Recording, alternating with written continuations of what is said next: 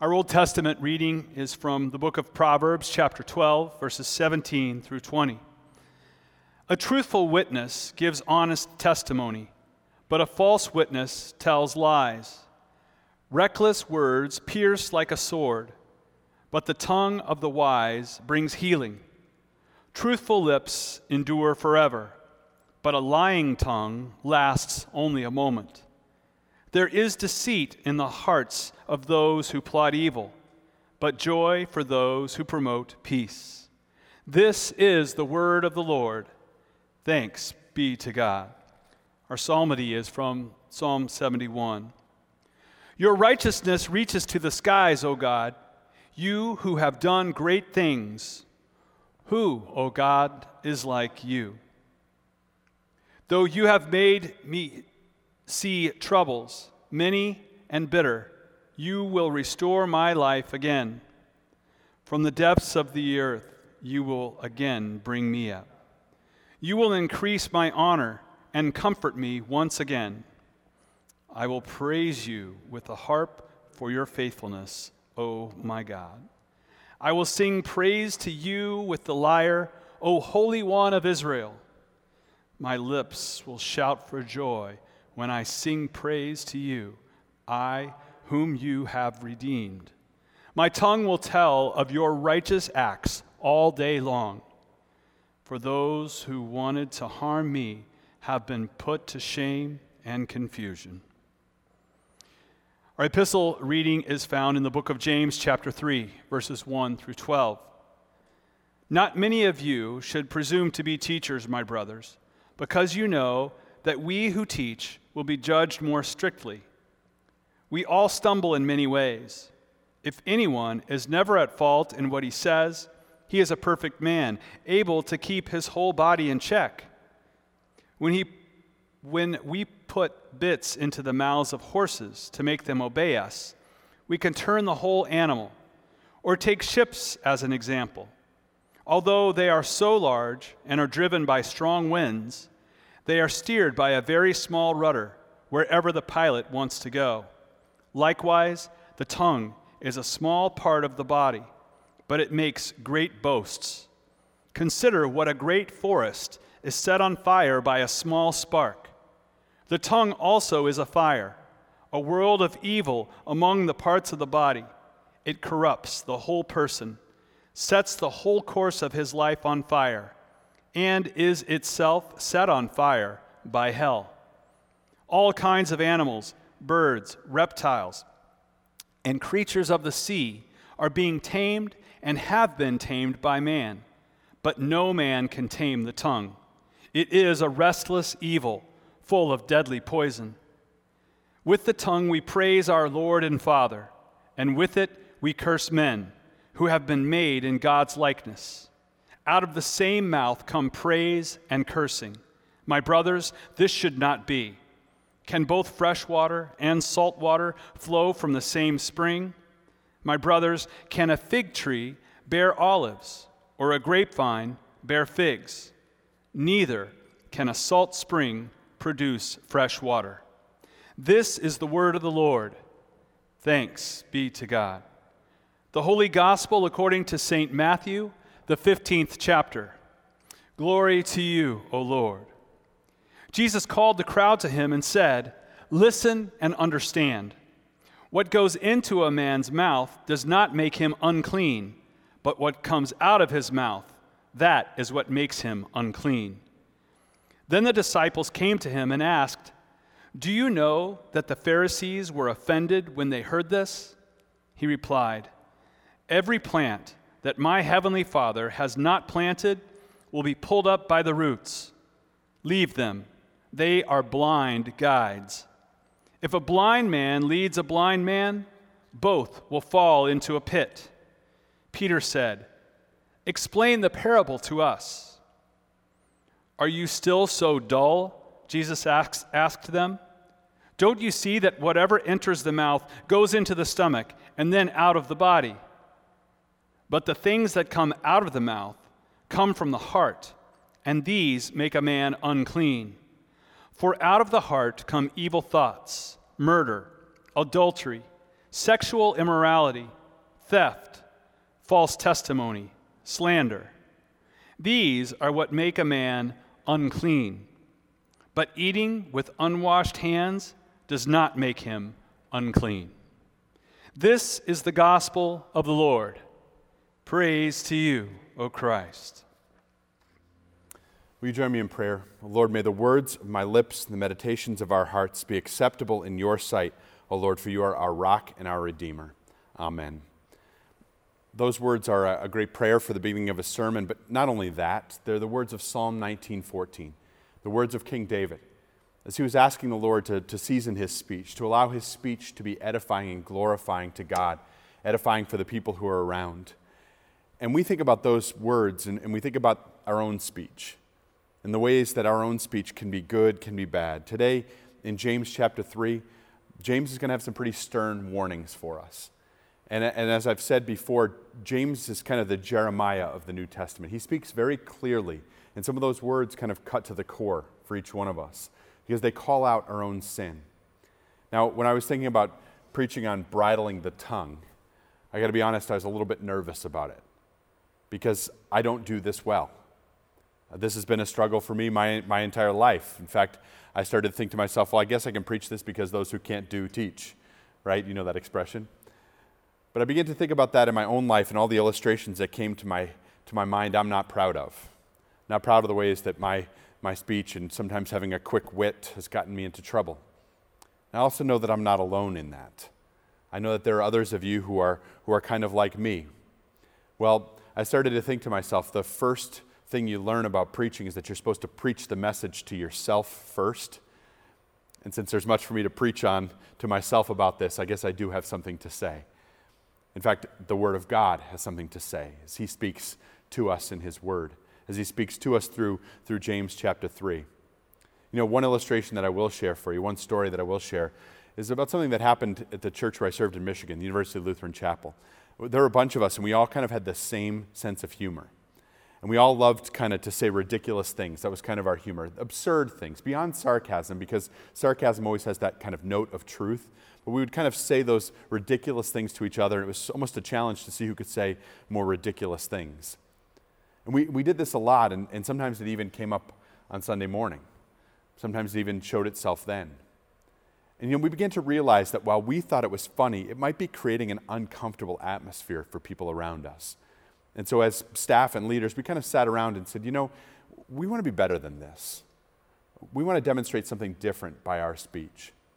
And so we decided to kind of pact together that we would stop doing this for a while. We'd stop kind of our normal sense of humor. In fact, what we did was we gave it up for Lent one year. And it was really something that was difficult to do because it had been such a part of us. It had been such a part of our habit. It's really hard to keep your tongue in check. It's hard because the words we speak and the ways we speak them, we've been doing this stuff for a long time, some of us. And as a result, keeping your tongue in check is incredibly difficult to do. Well, James tells us that we're absolutely supposed to do it even if it's difficult. In fact, this is what he says in verse 2. We all stumble in many ways. Anyone who is never at fault in what they say is perfect. Anyone who is never at fault in what they say is perfect. Now, I'll admit to you, when I first read these words in preparation for this sermon, I was uneasy with those words. I didn't like those at all. I was uncomfortable with them because they're so absolute, right? Anyone who is never at fault in what they say. I said, who's never at fault? Who's never at fault in what they say? I don't know that person. But just because I was turned off by the absolute language doesn't mean it isn't true. In fact, it is true. It's absolutely true. It's true that we are to keep our tongue in check. It's true that we are never to be at fault in what we say if we wish to be perfect. And that is God's measure. Never at fault in what we say. And I'll tell you what, it even gets harder when you realize that there are lots of speech acts in which we engage, not just speaking, but speech acts, our posture, the way that we confront somebody with our own physical presence, that's something we do and speak.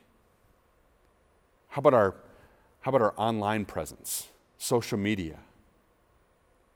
I'll be honest with you, it was because of Christians in social media that I got off social media about 2+ years ago. And I know that's not for everybody, and sometimes I lament that decision because there are a lot of good things that happen on social media, but I saw Christians behaving so badly toward each other that I wanted nothing to do with it. And in fact, I saw Christians behaving so badly toward each other online that I began to wonder what others thought of them, the non-Christians. And in fact, it was causing me to judge my brothers and sisters in the ways that they behaved. Social media is like that. And it's not just social media, it's any time one gets behind a computer screen where there's a level of anonymity, and that anonymity causes someone to believe that they can say absolutely anything to anyone. In fact, I believe that anonymity causes us to lose our humanity. And so we say things that shouldn't be said. We do things that shouldn't be done. Anonymity emboldens people. And James says that anyone who is never at fault in what they say is perfect. I don't know a lot of people like that. In fact, I don't know anyone like that. And that's just the point, isn't it? That's just the point. The point is to remind us of our sinfulness.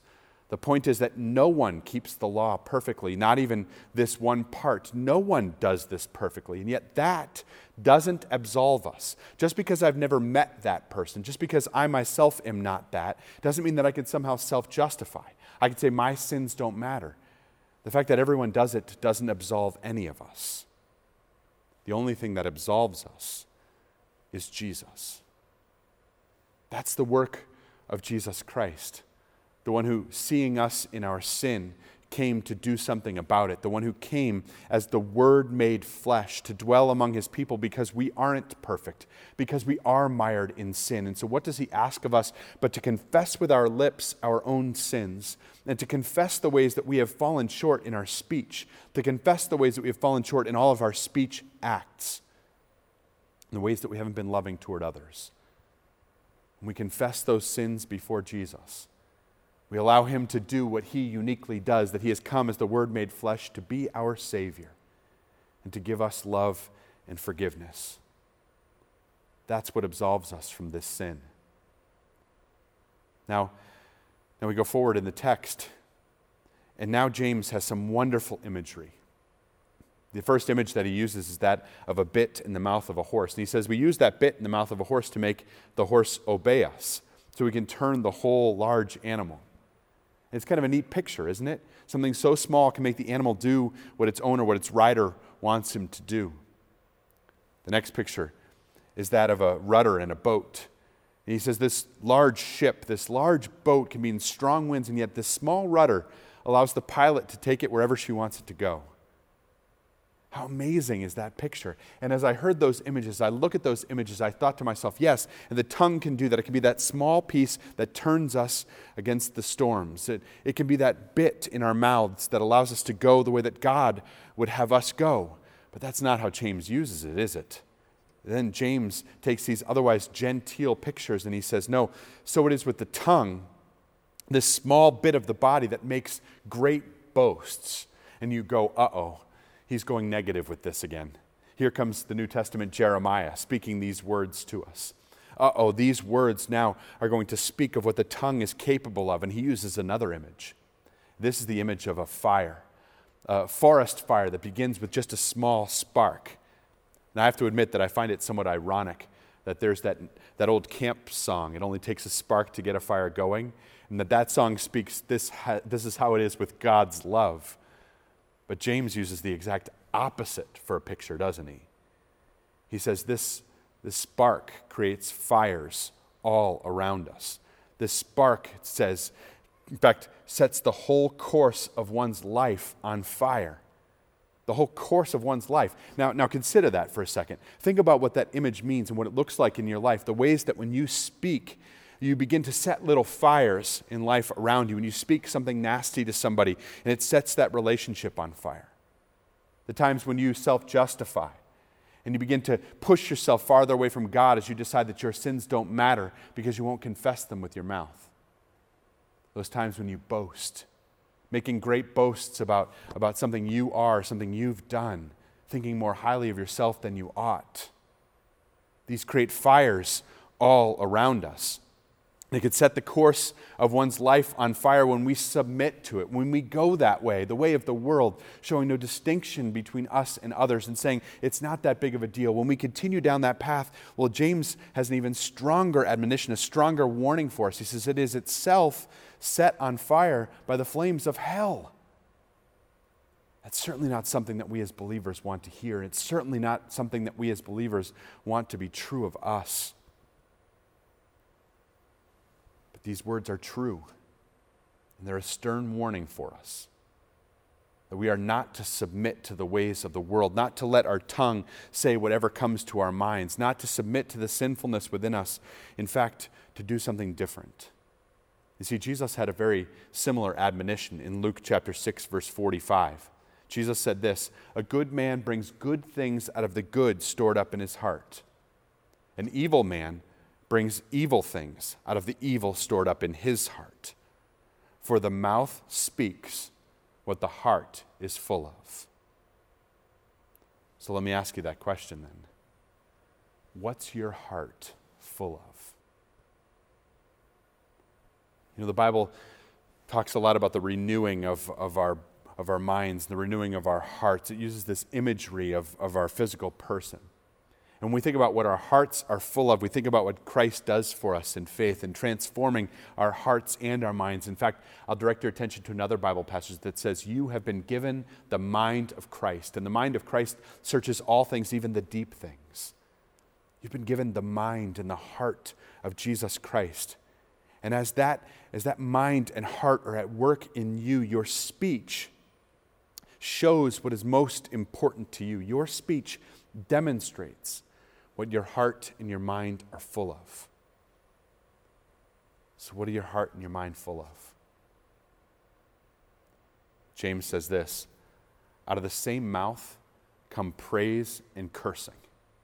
Out of the same mouth, out of one side of our mouths, we praise God and we say, this is amazing what God has done for me. I'm a forgiven believer. Out of one side of our mouth, we praise God for all that He is, for being Almighty God, for being our Heavenly Father. And then out of the other side of our mouth, we curse our brothers and sisters who are made in the image of God, our brothers and sisters for whom Jesus Christ died. Out of the same mouth come praise and cursing. And James says this can't be so. And you and I know that to be true. Because when we speak curse words out of our mouths of praise, we are giving false testimony to our God. When we speak curse words out of the mouths which should be praising God, we are actually telling other people this is who God is. And you see how dangerous that is. So what comes out of your heart? What comes out of your mind? What words are you speaking? When we start thinking about what it means to be transformed by Jesus, it means that we admit that we need to be confessing our sins before Him to allow Him to transform us by His forgiveness. And as we do that, then we are transformed into Christ's likeness, right? Where we begin to follow the example of Jesus Christ. And so as we follow the example of Jesus, think again about the words that Jesus spoke. And Jesus said, "I no longer call you strangers. I no longer call you enemies. I call you friends. You are my brothers and sisters. We are one in the Heavenly Father." In fact, He prays, "Lord, make them one even as you and I are one." Think of the words that Jesus says, "For God so loved the world that He sent His only Son." These are the words which Jesus speaks. These are to be words that we speak, that this is what's to season all of the ways that we talk and the ways that we deal with others in all of our speech acts. Now, I also will say to you that Jesus doesn't only speak these words, He also speaks words which are difficult to hear, doesn't He? He speaks words of admonition for people who need them. He speaks words of challenge to people who need those. And so also with our speech. It's supposed to demonstrate the full counsel of God, not shying away from any parts of His truth. And so how should our speech be? And as I thought about that, I thought we need to have some way to remember this. And I came up with an acrostic. It's the word "let." And it's related to that Bible passage about having the mind of Christ Jesus. I thought to myself, why don't we just say this? Let our speech be a demonstration of our hearts and minds in Christ Jesus. So I use the word let. And the L in let stands for loving. To allow our speech to be loving. In fact, listen to what the Apostle Paul says in Galatians chapter 5. For the entire law is summed up in keeping this one command: love your neighbor as yourself. That's the fulfillment of the law, loving our neighbor with our speech, allowing these to be words that we speak to them, allowing our speech to be something which is different than the message of the world. Paul continues, if you bite and devour each other, watch out, or you will be destroyed by one another. You see, loving your neighbor as yourself is a high standard. It means fulfilling the words of the 8th commandment, right? The 8th commandment is the commandment that says you shall not bear false witness against your neighbor. And in the explanation to that, in the Catechism, it says that we defend our neighbor's reputation. Think of the reputation that we've been given by Jesus Christ. Do you want that defended for you? Of course the answer is yes. And so defend it in others. Love your neighbor as yourself. Let your speech be loving. The E stands for edifying. Edifying is just another way of saying, say things that are encouraging and building of those around you. Ephesians chapter 4:29. Don't let any unwholesome talk come out of your mouths, but only what is helpful for building others up according to their needs, so that it may benefit those who listen. Edifying. Building up, encouraging those people who are around you, seeing their needs and the ways that you can encourage them in all that they do and the gifts that God's given them. Let your speech be loving and edifying. And finally, truthful. Let it be truthful. We're not just about effusive praise and puffing people up. Let it be truthful as we speak the whole counsel of God, and as we allow that to be done in a specific way. You'll see then that this let becomes a circle. Because this is what Ephesians 4:15 says. Instead, speaking the truth in love, we will grow to become in every respect the mature body of Him who is the head, that is Christ. We speak the truth, and we do so in love, in a way that is edifying for others and therefore for the body of Christ. Let your speech demonstrate that you have the heart and mind of Jesus Christ. And so I want to offer you a challenge this week. And my challenge is for you to only post let things online, things that are loving, edifying, and truthful. To let your presence in the social media world be experienced in a different way. To do those things that are building of each other and loving for one another and truthful. And not only your online presence, I know that that's just a part of you, but also the ways that you interact with people around you. Those people especially that you're closest to. To let this type of speech be yours. And for those who are closest, to let this be a demonstration that your heart and mind are in Christ Jesus. And so, years ago when we made the decision to change our speech at the chapel, you know what happened? It created an amazing transformational environment where people, we in particular, began to be encouraged by one another because we were speaking words that we otherwise weren't, the ways that we truly felt about one another. We were encouraging one another in the gifts that God had given. We were speaking words that were loving and truthful. And as we continue to grow in that way, I think of what an impact we can have at Cornerstone. If we allow our speech to follow this pattern, even just for a week, think of all the people that we can influence with the love of God and Jesus Christ. I think it's a challenge worth taking. See what happens for you when you let your speech demonstrate that you have the heart and mind of Jesus Christ. To Him be glory forever and ever in the church. Amen.